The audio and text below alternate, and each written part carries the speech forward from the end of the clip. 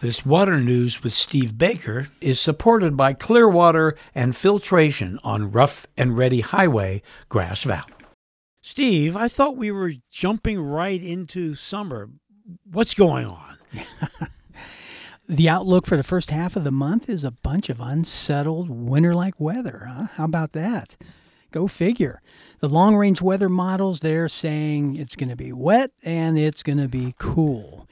Can't really say this weather is because of El Nino. I have been hearing a lot about El Nino, but El Nino is not expected to arrive, if it arrives, until summertime. So I consider this cool weather actually a blessing. It's going to slow down all that otherwise rapidly melting snowpack. So it's protecting us somewhat from flooding down below. Another topic, and this is a bizarre one. I read recently that our reliance on the internet is really a water guzzler.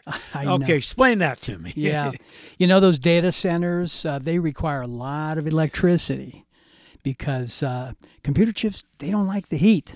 So the electricity creates the heat on the chips. The chips need to be cooled, and that uses a lot of water that turns the steam and goes into the atmosphere.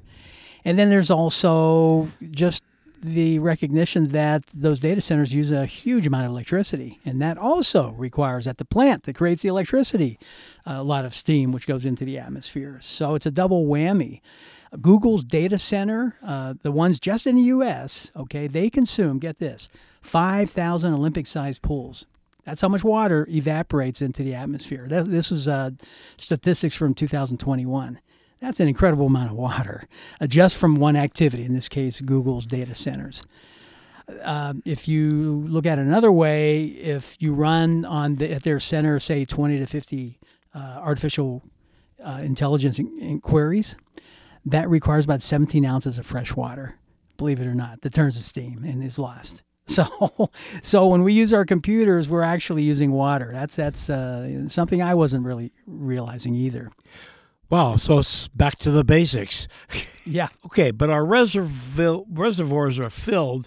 Why shouldn't we continue with how we've been using water and the internet? One good or even phenomenal water year like this year doesn't really solve our water problems, as good as it looks right now. The Central Valley aquifers, they barely got a nudge on filling them back up again. They're severely depleted. They're not in balance.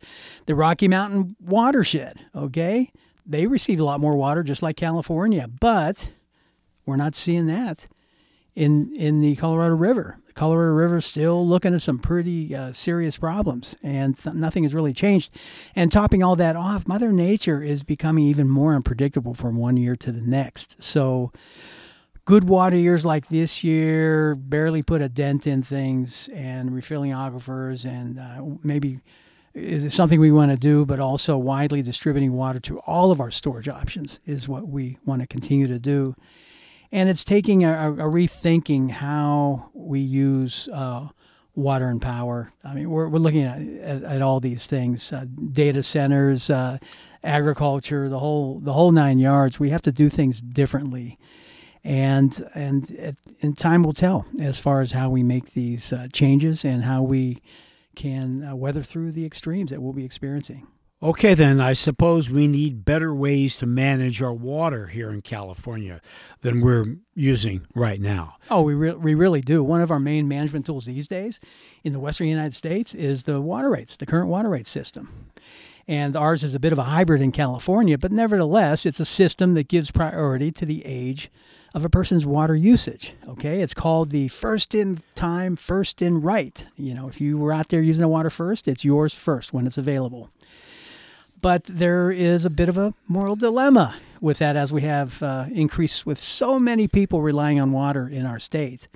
And an example of this would be during a really low year, a drought year, using the water rights system that we have right now, we may have to tell a municipality that has a very low water right. In other words, they're the last one to get their water.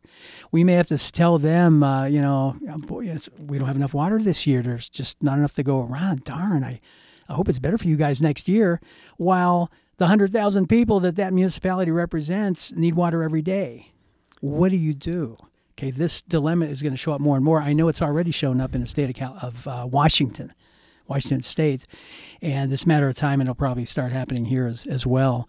We passed a water law also in California a number of years ago that states that everyone has a right to safe and affordable water without discrimination, okay?